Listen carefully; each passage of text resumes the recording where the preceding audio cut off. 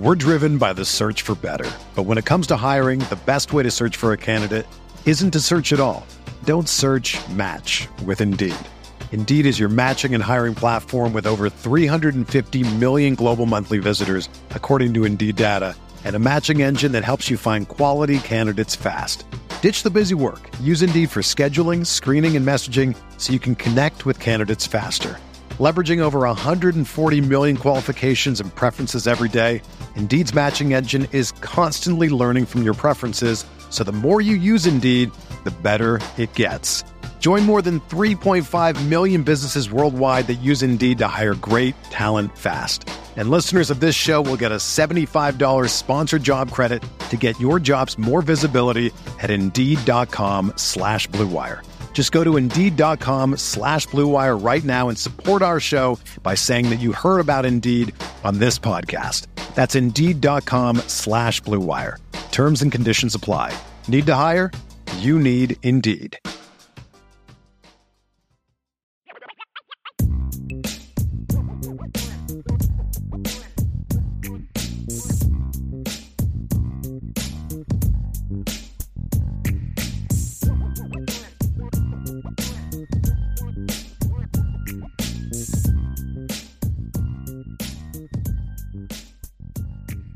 We do have some mailbag questions, Ryan, and I want to get to a couple here that are cornerback related just to start off with. We have some of those a little bit, and then one is a recruiting question I really wanted to get to because I wanted to answer this one because I know that you have talked about this before.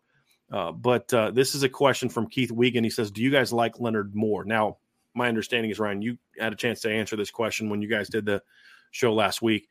Yep. Ryan likes Leonard Moore quite a bit, right, Ryan? I mean, yes. you think he's a pretty good player. Very high. What kind of range would you give him as far as like a ranking just off? I mean, I know we haven't graded him yet, but like, what's your gut feel on him?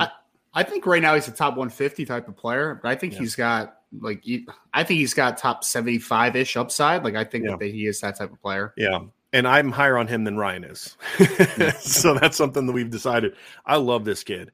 Like Ryan told me he was visiting because, I mean, look, with everything going on, I'm trying to hire some new people. I haven't had a chance to really dive a ton into the 2024 class. By the way, I did have an article where I've broken down and regraded the Notre Dame class.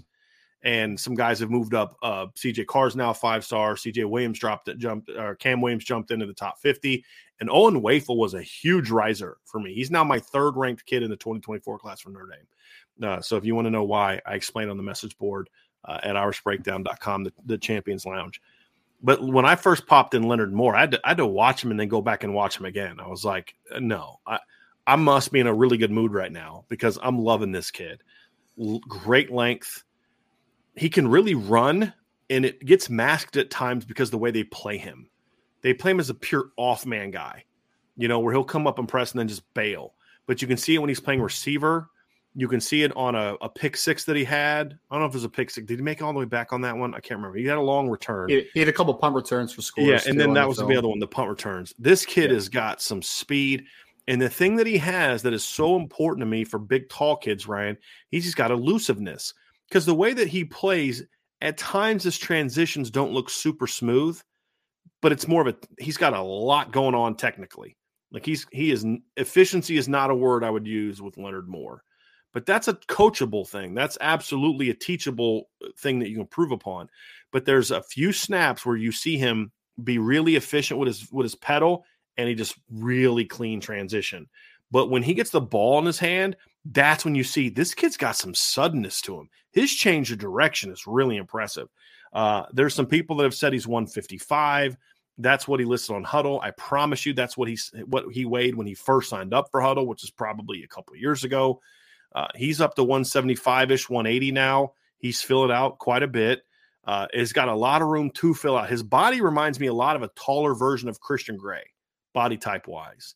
Not as broad as Cam was at the same age. He's got similar length to Cam, but Cam was always a thicker kid. Cam was always built more like a wide receiver than a corner. Cam's so tall that he looks leaner than he actually is. And Ryan, you've seen Cam Hart up in person. He's not skinny. He looks it because he's so tall. He's a very broad upper body kid. He's got skinny legs, but he's got a very broad upper body, in my opinion. This kid is more built like Christian Gray, but taller. He's a legit 6'1", might even be a little bit taller than that. Really long arms, really smooth, and he can run.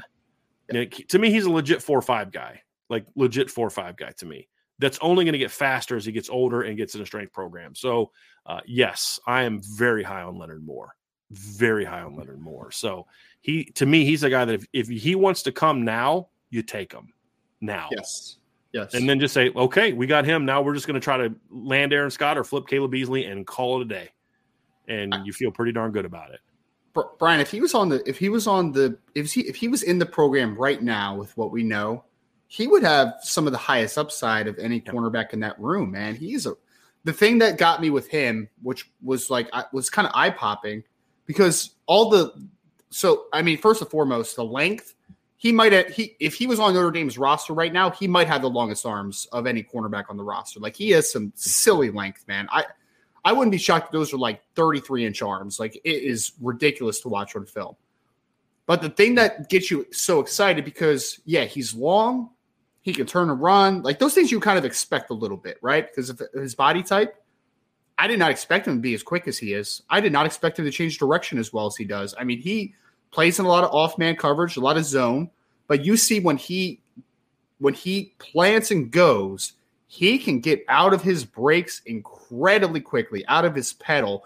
And there's some plays where he breaks up passes coming downhill where I'm just like, that's different, man. That's really different. It really is. So when you have all those things together, upside is immense, man. He could be a really good football player on the next level. Notre Dame obviously is in a good spot with him. We expect that things to keep trending in the right direction, and hopefully they're going to be able to land him, obviously, because he's a really talented football player.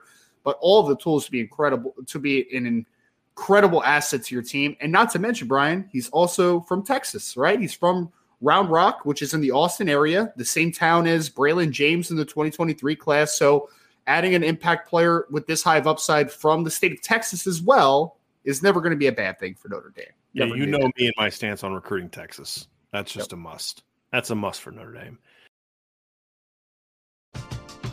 We're driven by the search for better. But when it comes to hiring, the best way to search for a candidate isn't to search at all. Don't search, match with Indeed. Indeed is your matching and hiring platform with over 350 million global monthly visitors, according to Indeed data, and a matching engine that helps you find quality candidates fast. Ditch the busy work. Use Indeed for scheduling, screening, and messaging so you can connect with candidates faster.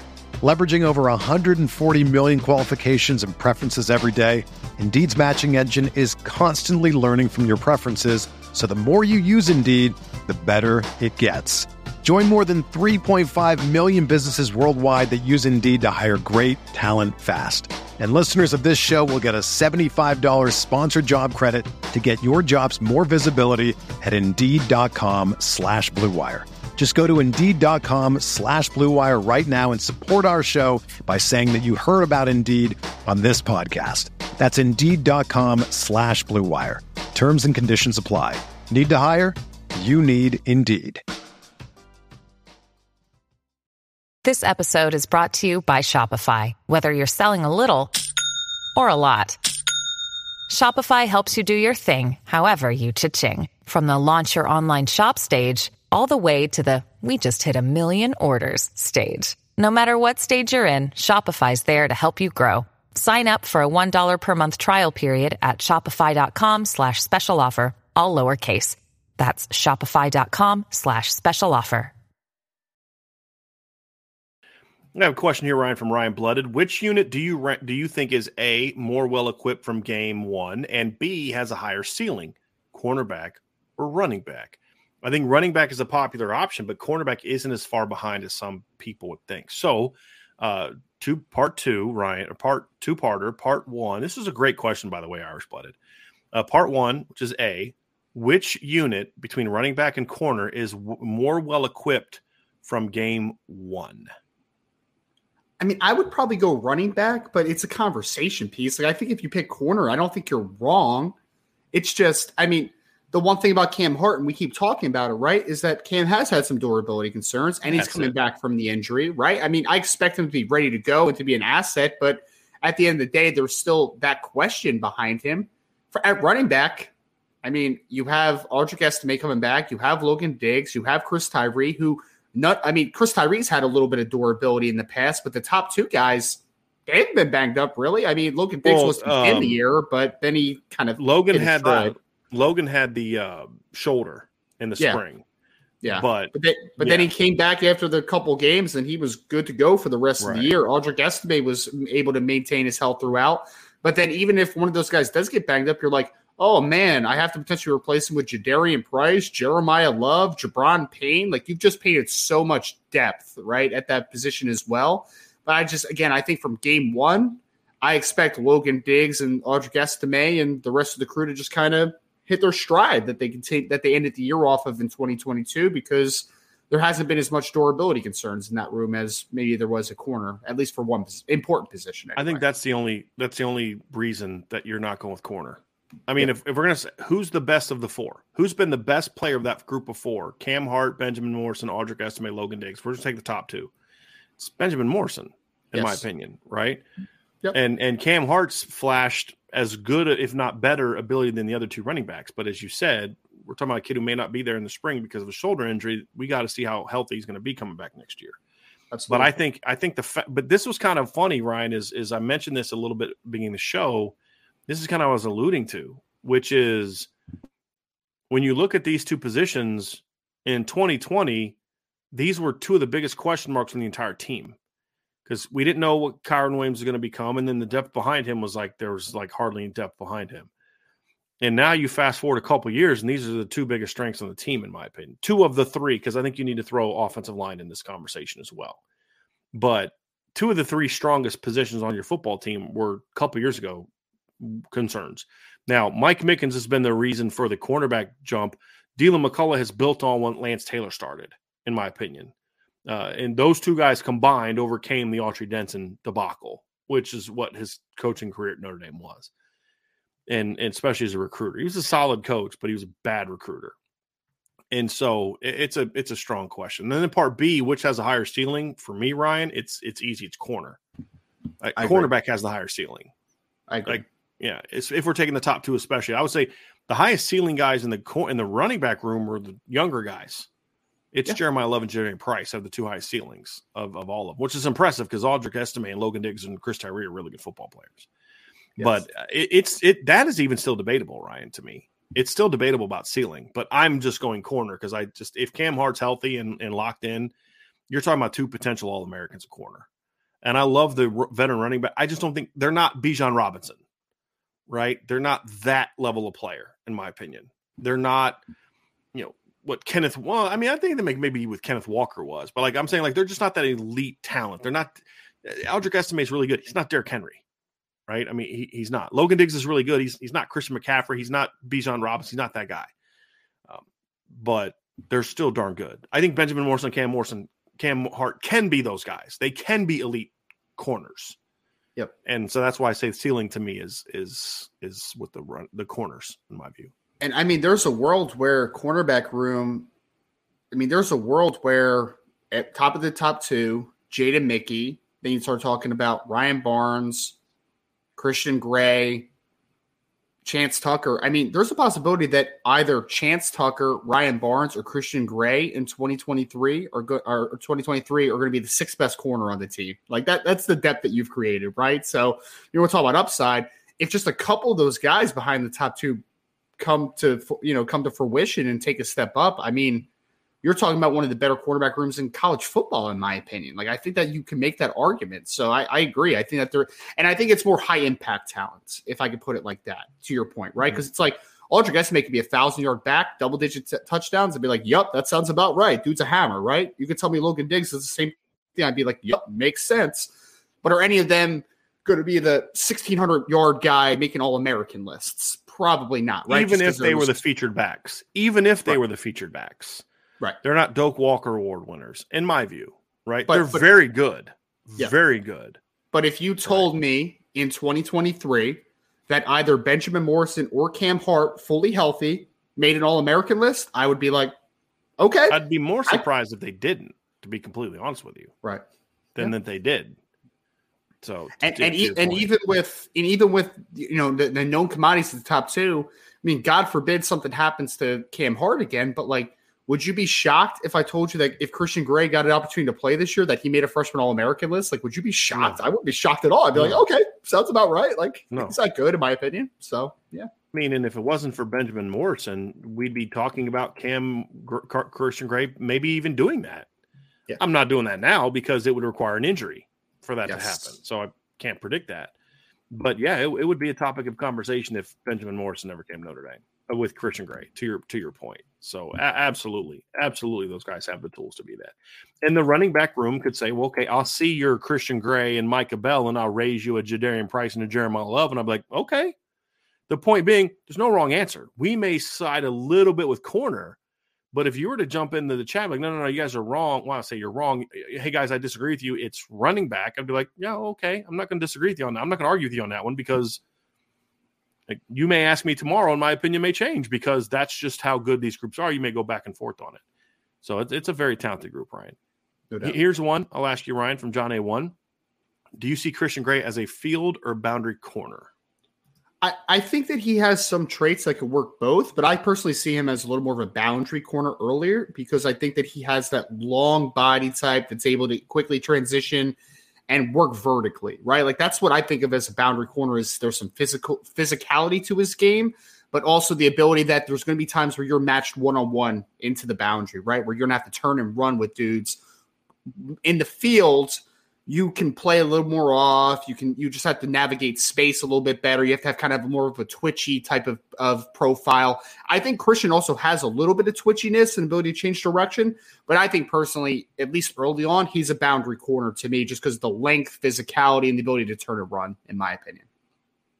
I'll say this, Ryan. If Christian Gray is as good as we think he's going to be, he'll play both. And what I mean by that is if he's as good as we think he's going to be, then he probably replaces Cam Hart next year in 2024, and then slides over to replace Benjamin Morrison when he leaves after the 2024 season. Yep. And then right, for 2025. You could start almost playing left-right instead of field boundary at that point. Yeah, you really could. Really could. Yeah, I mean, you can do that now, I think. You can do that now. But I think Christian has even more natural – because I think the problem with Cam Hart as a boundary guy, and this is why they didn't keep him there at the beginning, is because he doesn't play the ball incredibly well. You got to have great ball skills to play corner. And I think Christian has more of that from a proven standpoint than Cam does. So that would be kind of the reason why I would say even more so you could play both. But if they wanted to go both now, Ryan, I would not. I would be like, hey, guys, I don't know if you want to do that. I don't know if that's going to work. Right. Like, all right, cool, do it. Let's do it.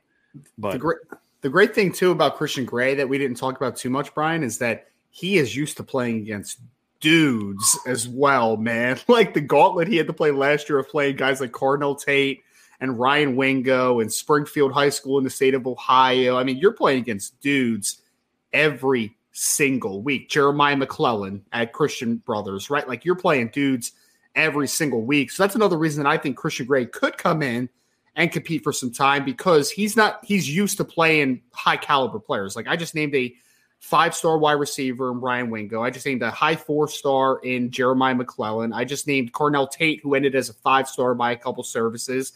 Like he was playing against dudes all season. And honestly, he shut down Ryan Wingo, man. He had a tremendous game against St. Louis U. So he didn't give up hardly anything against IMG either. They pretty much avoided him most of that game, if I remember correctly. It's a good idea. I think they called like one ball on him, I think. Yeah.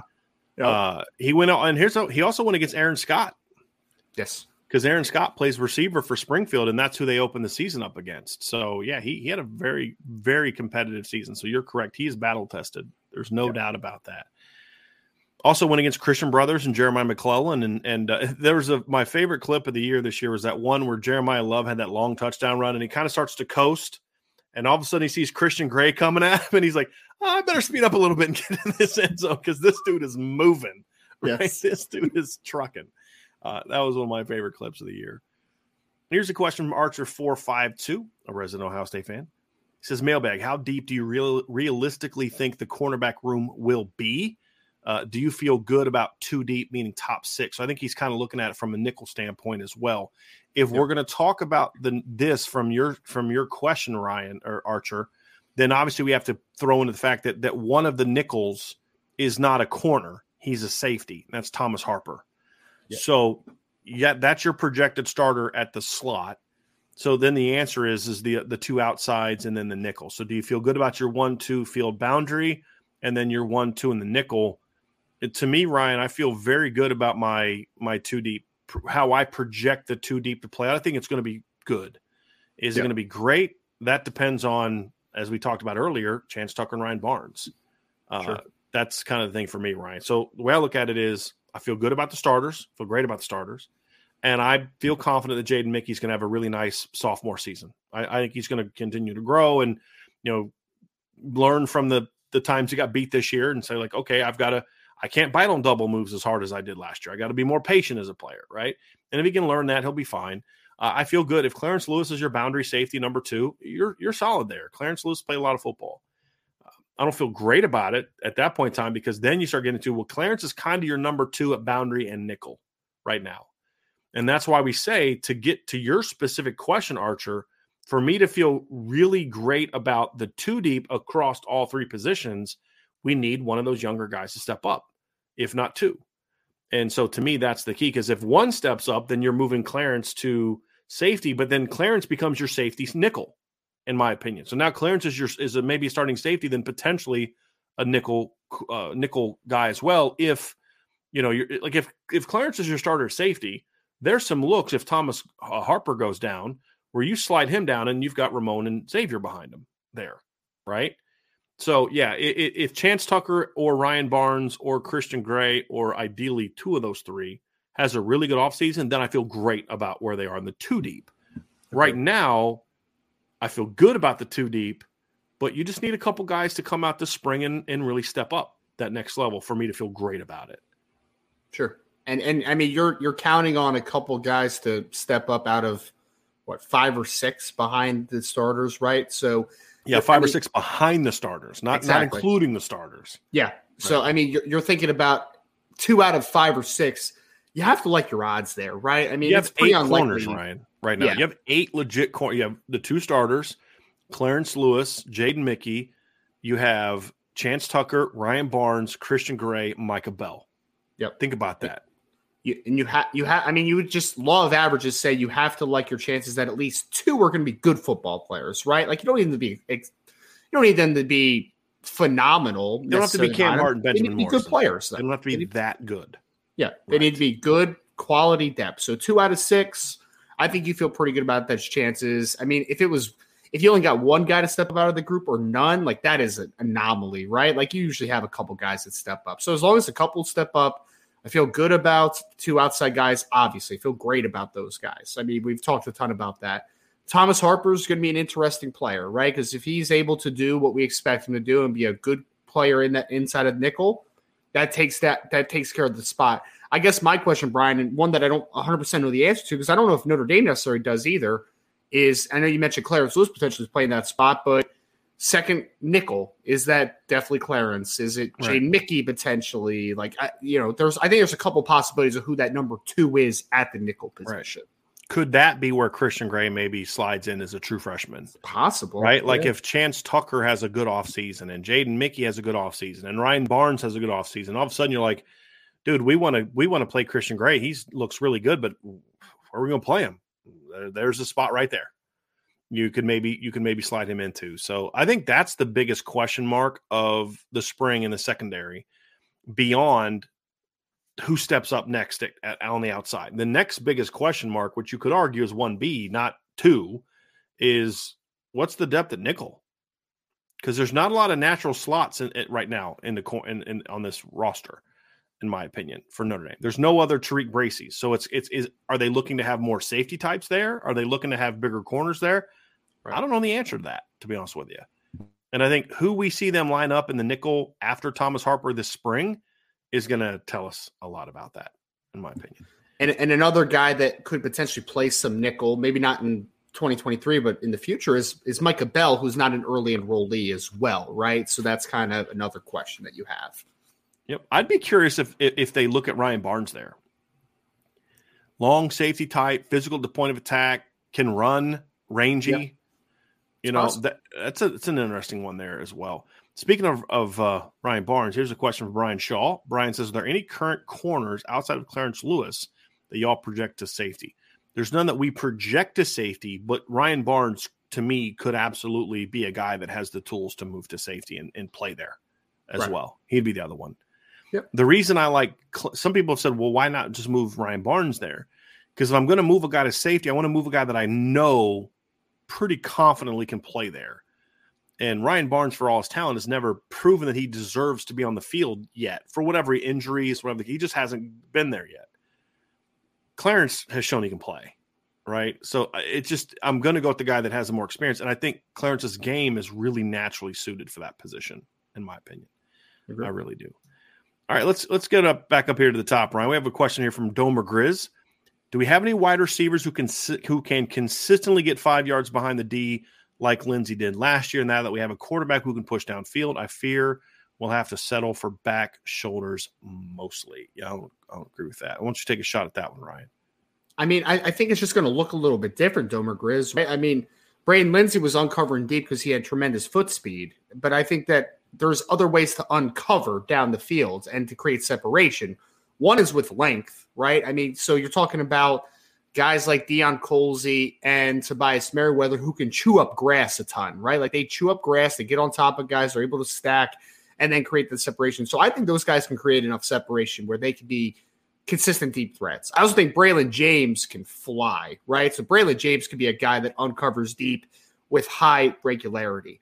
I think honestly, Brian, I don't know if you agree with this, but I think Lorenzo Styles could do some of that stuff too if his head was on straight. I think he has enough foot speed to be able to do that type of stuff. But there's think about it. I mean, we saw it in the freaks list that Bruce Feldman put out last year. He was on there because his just miles per hour is elite.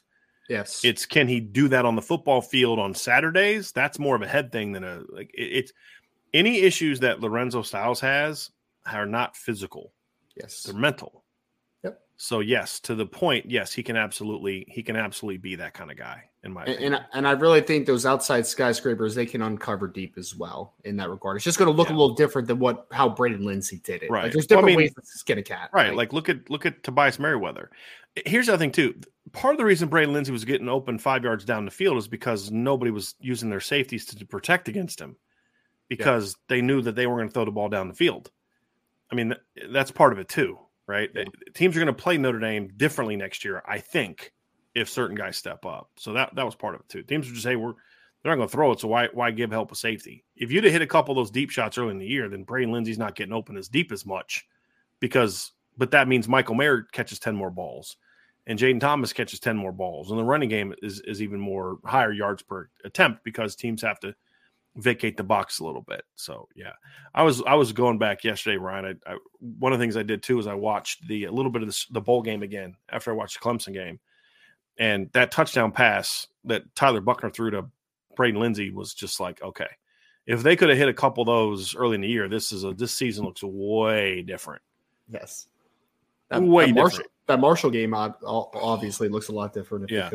Well, what was the difference between that post route and the one that he whiffed on Braden Lindsey? It was he threw it to a spot and put air on it and let Braden run underneath it. Yep. What he did in the because again, I think he was a more confident player at that time. The timing was better. Against Marshall, he just threw a bullet and didn't give Braden a chance to run underneath it. And that's the difference. It's just understanding that this one needs a little bit of touch. Either put it on him on a little bit more of a line, or if you're going to throw a post route, you put that thing up, you put some touch on it, let him run underneath it when he's that open. And that was the difference to me. Irish Blooded asks, if Brandon Hillman makes the field this season, I hope he does, do you see him more in a nickel cornerback or a hybrid rover base set? I am so excited to see him on the field just be a dude. I mean, for me, Irish Blooded, I think that for a guy like Brandon Hillman, who was asked to do so much at Churchland, you want to get him comfortable playing a traditional safety role in 2023. Like, that's where I see it. Long term, I think that's the type of kid that can play a little bit of rover, could be on the second level a ton, could do some stuff from the slot. Like, I think there's a lot that you can do with him. But for me, that stuff needs to be eased along a little bit, right? Because he's not a kid it's not like this kid's coming from his high school where he played a ton of safety. He knows how to play it. He's been doing it for years. He's an inexperienced safety. He's got all the traits to be a very good one, in my opinion, but I want to get him acclimated to the position, right? So, playing boundary safety or playing field safety, boundary safety, whatever he ends up playing as a freshman, I want that to be what he's used as a freshman, because I think that if you try to expand too quickly, you're going to potentially overload him a little bit, because I just don't think he's played enough at the safety position to just throw all that on his plate. I need him to get comfortable as a freshman, in my opinion. Yeah, I'm curious who he's going to. I think early on, here's the thing, right? Is you have to determine early on where do you think he's going to play for his career. Do you think he's a back end safety, or do you think he's more of a hybrid guy? Because if he's more of a hybrid guy, then we kind of have our nickel answer. Right. I mean, that could be it, or potentially have your nickel answer. That could be it, where he is that hybrid rover safety kind of guy that we thought we liked him at early on. If you want to have him groomed to be a back end safety, then I think you need to play him there as a freshman, because that's the position he doesn't have a ton of experience at, in my opinion. And everything he did playing that position in high school was just on God-given ability. And so I want to give him that coaching. I think Brandon Hillman is a kid that early in his career, you need to give him some consistency from a coaching standpoint. Because to Ryan's point, he's never been able to play just a position on defense. He's just always been kind of a quarterback that did a lot of other things. I think he needs that, hey, let's really work with him early on at this position. And if he can play safety, then you play him at safety, and then maybe you move one of your other safeties down to the nickel if you need a guy there. But that's kind of how I see it. Unless you, again, so it just depends on what do you think his best long-term position is. And whatever you think it is, let him get work there in year one. And I think that's the other thing, too, is if you're able to move Clarence Lewis because of the emergence we talked about, now it gives you the freedom to say, okay, really, what do we want to do with Brandon Hillman? And if you truly want to see him as a back-end safety, then you let him play there. But if you really think his future is sort of as a hybrid rover slot type of guy, then you can make that move now if you can get Clarence Lewis back there on the back end of the defense. Because now you have Xavier Watts, who's got multiple years of eligibility left, Ramon Henderson, who's got multiple years of eligibility left. You'd have Clarence Lewis, who has multiple years of eligibility left. You'd have Ben Minich and Adon Schuler have 4 years of eligibility left. And then DJ Brown, whose career's over after this, right? So you'd have 5 guys with at least one more year coming back, to where if Clarence Lewis does make the move, so now you could move Brandon Hillman. Right now, you can't move Brandon Hillman. There's just not enough bodies there to be able to not play him at safety, in my opinion. So it just adds to, again, why it's so important that somebody step up and allow them to move Clarence Lewis down back to the back end of the defense. I think that consistency is really important too, because he's not an early enrollee, right? It's not like he has a full spring into the summer, into the fall. Like, he's coming in the summer, going to do the workout stuff, and then he's thrown into the fire, obviously, in fall camp. So there's not going to be even like that extra time in the spring as well. That's why I think that we're both kind of uttering the same thing here, is that consistency with him is very important early, because he is a guy that needs to kind of just fill in the one role and just see his game take off from there. Let's get to the next one here. John A1 says, my hope is the defense can be balanced all together in 2008, similar to 2018. The D-line linebackers and DBs were all really good in 23. We know the DBs are loaded, but will the linebackers and D-line play be really good as well? I mean, that's what you're looking for, right, John? I mean, you're looking for consistency always on all 3 levels, right? You want to be consistently good to excellent, like always, right? So you look at the defensive backs in general, as long as the safeties take a nice step up, I think that you feel really good about the secondary, really good. Based upon what we saw last year, I think you still feel pretty good about the defensive line. It's just, are you going to get the average to good line from last year, or are they going to be able to become a good to really good units like they should have been probably in 2022? That's my question. Linebacker is my biggest concern, though. That one it's still, because last year's performance for the linebackers was not good, right? Like, it just wasn't good. They had a couple good games here and there. As a unit. As a unit, it wasn't good, right? Yes. As a unit, you had a couple games where you're like, okay, that's what it needs to look like, right? Like North Carolina. Like, that's what your linebacker unit needs to look like. Clemson. But as a whole, early in the game, Maris came up and just blew. You remember that play where he came up and he stunted and he just blew up the tight end and then made the play in the backfield? Yep. Like, So I'm jumping in it just because that's what made it so frustrating. Yes, is because you did see those flashes. If Marist could have played all year like he did the second half of the Syracuse game, or like he did against Clemson or North Carolina, this defense is a lot better. There's no doubt. There's no doubt. Please continue. Oh, no. I mean, that was basically it. It's just, the linebacker needs to get a lot better. I think the defensive line needs to get better for sure. The one is I think that needs to take the most step up from a consistency level. Like, it just was so the couple good games were outweighed a lot by the several bad games as a unit. And you really need to find a middle ground in that unit because it was just not good. And it was not up to Notre Dame standard in 2022. When you need mealtime inspiration, it's worth shopping Kroger, where you'll find over 30,000 mouth-watering choices that excite your inner foodie. And no matter what tasty choice you make, you'll enjoy our everyday low prices, plus extra ways to save, like digital coupons worth over $600 each week. You can also save up to $1 off per gallon at the pump with fuel points. More savings and more inspiring flavors make shopping Kroger worth it every time. Kroger, fresh for everyone. Fuel restrictions apply.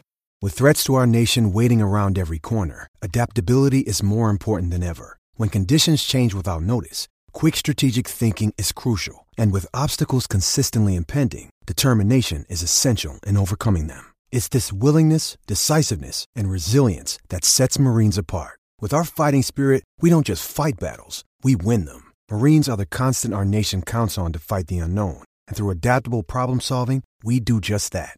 Learn more at marines.com. I think when I look at it, number one is I continue to see this. I see my guy Tim Priester getting into some battles on Twitter with people about the linebacker play. And it is really strange how people kind of put all of the whole group in because the group wasn't bad, then just they all suck and need to be replaced and not on scholarship anymore. I'm going to repeat it again.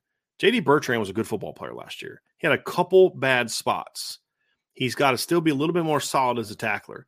J.D. Bertrand was a good football player for Notre Dame last year. Jack Kaiser was a good football player in certain looks. The thing for him is they got to use him less and use him in more specific roles because he's just not a rover. He's not good enough in coverage to be a rover. But you get him closer to the box, he doesn't have the body to be a 60-snap linebacker as a Sam or a Will, in my opinion, Ryan. But he does good things there. Marist was really the problem for me last year. And the other problem was a lot of it was, again, it was how they were used. That was a problem. It was the uncertainty that they clearly were playing with a lot of the time was the problem. And that's the thing that I think needs to get fixed. So if they can clear that up coaching wise, I mean, we can blame all the players all we want, but look, coach them better and they play better.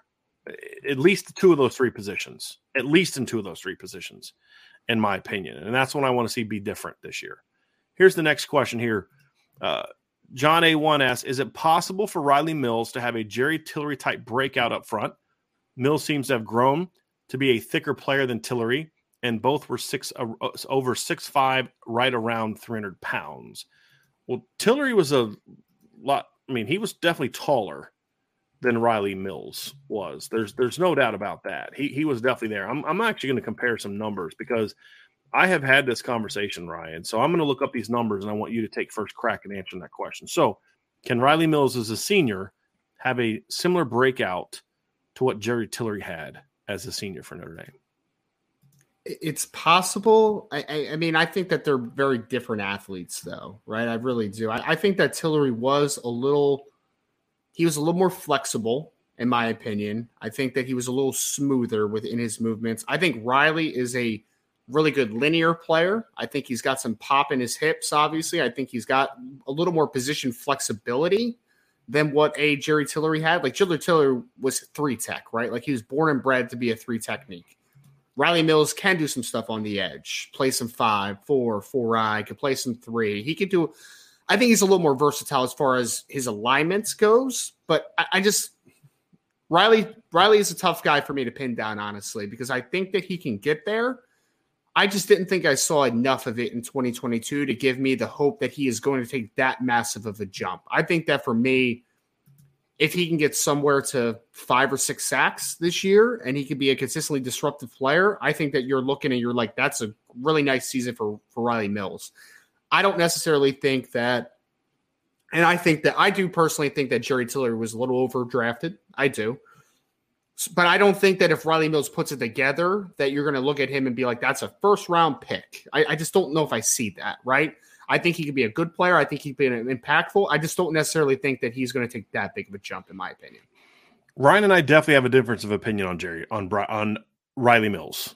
Definitely do. I think Riley Mills is a lot better than Ryan does this year, or thought he was this year. I think, number one, Jerry Tillery wasn't a 3 technique until his last year. So that was part of it, too. Is Jerry Tillery wasn't put in a playmaking position until 2018. Because if you remember, Ryan, you're correct. He's not a nose. He's a 3 technique. But they played him at nose his first 3 years out of necessity. And then you had Jonathan Bonner step up, and that duo stepped up. Kurt Hinish and John Bonner stepped up in 2018. They took over the nose. That allowed them to move Jerry out to 3 technique, and now his pass game production took a big jump. So I think that's part of it too. And so you look at the numbers.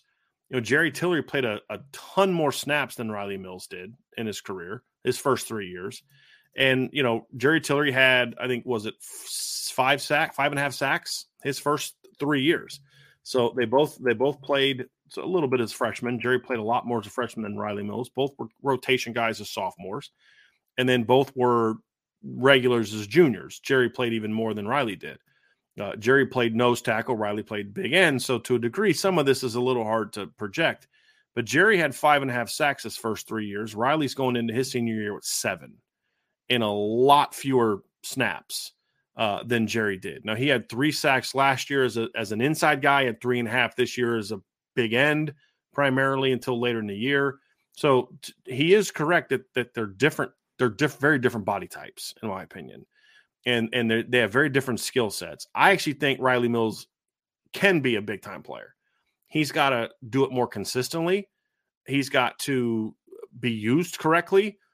And the other thing, too, is Riley's kind of weird because Riley plays really well in big games. And then he'll disappear. Again, you know what I mean? Like, he played very well against North Carolina. I thought he played very well against USC at times. I thought he played very well against Clemson. Last year, he was great against Wisconsin.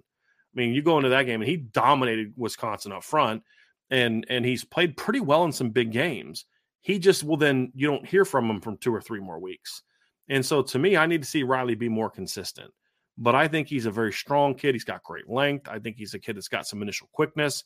He's got to improve his hand play, and he's got to improve his pad level. I think at times Riley can get high. So I think he could have a similar jump. But the other thing, too, is I think Jerry Tillery's senior year jump is overrated. Jerry Tillery had a great game against Stanford. And after that, he was just kind of okay, in my opinion. Now, he was injured. Part of it was because he was injured. He wasn't healthy the second half of the year. But I was not in love with Jerry Tillery's senior season, to be honest with you. I thought he was at best their third best lineman the entire year. Now, he had some flashy games. I mean, what did he have, like 4 sacks against Stanford in that game, right? Something like that. I mean, it was insane. He had 4 sacks against Stanford. And at that point in time in the year, Ryan, he had 7 sacks in 5 games. He finished with 8 sacks. He only had 1 more sack the rest of the year. And, and again, sacks are a little overrated. So, okay, let's look at tackles for loss. He had 7.5 tackles for loss in the first 5 games. And then he finished with 10.5 on the season. So I had 3 in the last 7-8 games. So I didn't think Jerry was consistent. And he would flash and be really good. And the other thing, too, is Jerry was a pretty mediocre run defender at times in 2018. And that's where Riley has a chance to be better, in my opinion. Now, Jerry was a very natural pass rusher when he wanted to be. I don't think Riley's as natural of a pass rusher as Jerry is. But I think Riley is a more natural football player and has a chance of being an even better run defender if he can kind of take that next step. I mean, that's the thing with Riley is like you see it. You see the flashes of it. But it's just like, dude, give it to me more. I need it more. I need to see that more from you. And I think that's the one thing that him and Jerry have in common is when they're on, they're pretty good. But when they're not, you don't see them. You don't hear from them. So I think he could have that type of thing, but I'm not going to predict it because as Ryan said, there's a big gap between I think this is kind of where we are. There's a big gap between where Riley is, even if you embrace Riley for being who I think he is, right? If I talked you into agreeing with me on Riley Mills, let's just say I did that for argument's sake, we would still then agree there's a big gap between where he is and where he can be or needs to be, even with where I think he is, because it's just the consistency's not there. And part of that, they've moved him around a bunch. Well, but you're going to get your chance now to be the dude, and you got to do it. I'm just a little up and down with my thoughts on Riley, because I do agree that there's a lot more upside that he could hit. I just think that he's in that weird tweener mold, though. Like, he's in a weird spot, man, because he's not a perfect big end. He's not incredibly consistent on the interior, right? So I just think that he just maybe doesn't have a natural position. I think that might be the I'm going to say this to you, Ryan. I think that's in his head. Could be. I don't disagree with what you said. Because remember, Riley played outside in high school. He was a big end in a 3-down defense in high school. Yep. I don't think he was comfortable inside early in his career, because you know this, Ryan. The angles in which you're getting hit as a 3 technique and a nose are completely different than when you're a big end in a 3-down defense or a 4-down defense.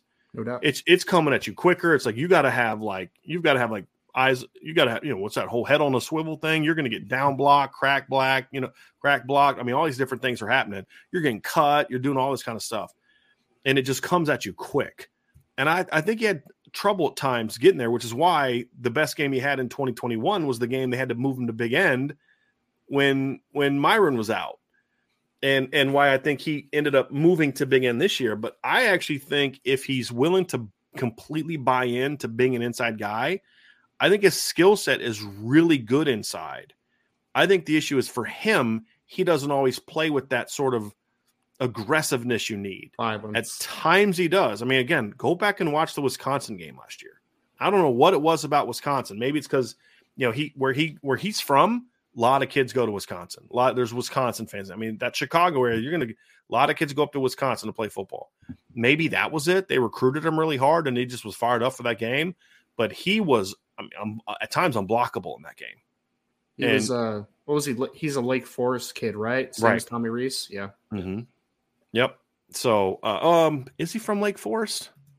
I thought he might have been. I could be wrong. Yeah, he's up from that area, Ryan. I think you could be right. Let me just look real quick, because now all of a sudden I'm having second thoughts on it. Yeah, it's from he's from Lake Forest. Yeah, you're correct. For some reason, I was thinking something different. I was thinking their uniforms looked different, but no, they were the same. Yeah, blue and yellow, right? So that's the thing for me is I think he's got a ton of talent to fit that spot. I just don't think in his head he really bought into being an inside guy. And I think if he'll buy into being an inside guy, then I think he'll have a big jump. Because I think, honestly, he's the most talented guy they have coming back next year outside the freshman class, right? Of the guys that have played, right? So I'm like freshman class, redshirt freshman class. So take out Tyson Ford, Josh Burnham, Aiden Gobira, and the incoming freshmen, guys we haven't seen play. Of the guys we've seen play, to me, there's no doubt, there's no question, he's your most physically gifted player. So if your D-line is going to be as good as it needs to be, then he needs to step up. I'll say that. That'll definitely feel good to say. He needs to become this guy. Can he become that guy? We'll see. Because, again, no matter what our current opinion of him is now, I'm higher on him than Ryan is. We both agree he's here at best and needs to be here, but can be here. And that's the big question mark for me. So this is the issue right here. Somebody said JD looked like Joe Schmidt out there. He only looks like Joe Schmidt physically. JD Bertrand is 30 times the player that Joe Schmidt was. And I still can't believe people actually have this take, number one, and then feel comfortable enough actually speaking it into existence for other people to know that they have that take. Because the quality of football player between those two guys is like it's nuts to me that people say that. But he looks like Joe Schmidt physically. He's about the same size. JD Bertrand is a way better football player than Joe Schmidt was. And I still can't believe that people have that take. But I think that's something that hurts Joe Schmidt or JD Bertrand is because he looks like Joe Schmidt. Physically looks like Joe Schmidt. Yeah. I think that's something that hurts him. But he's a way better football player. Undersized weight linebacker. Yeah.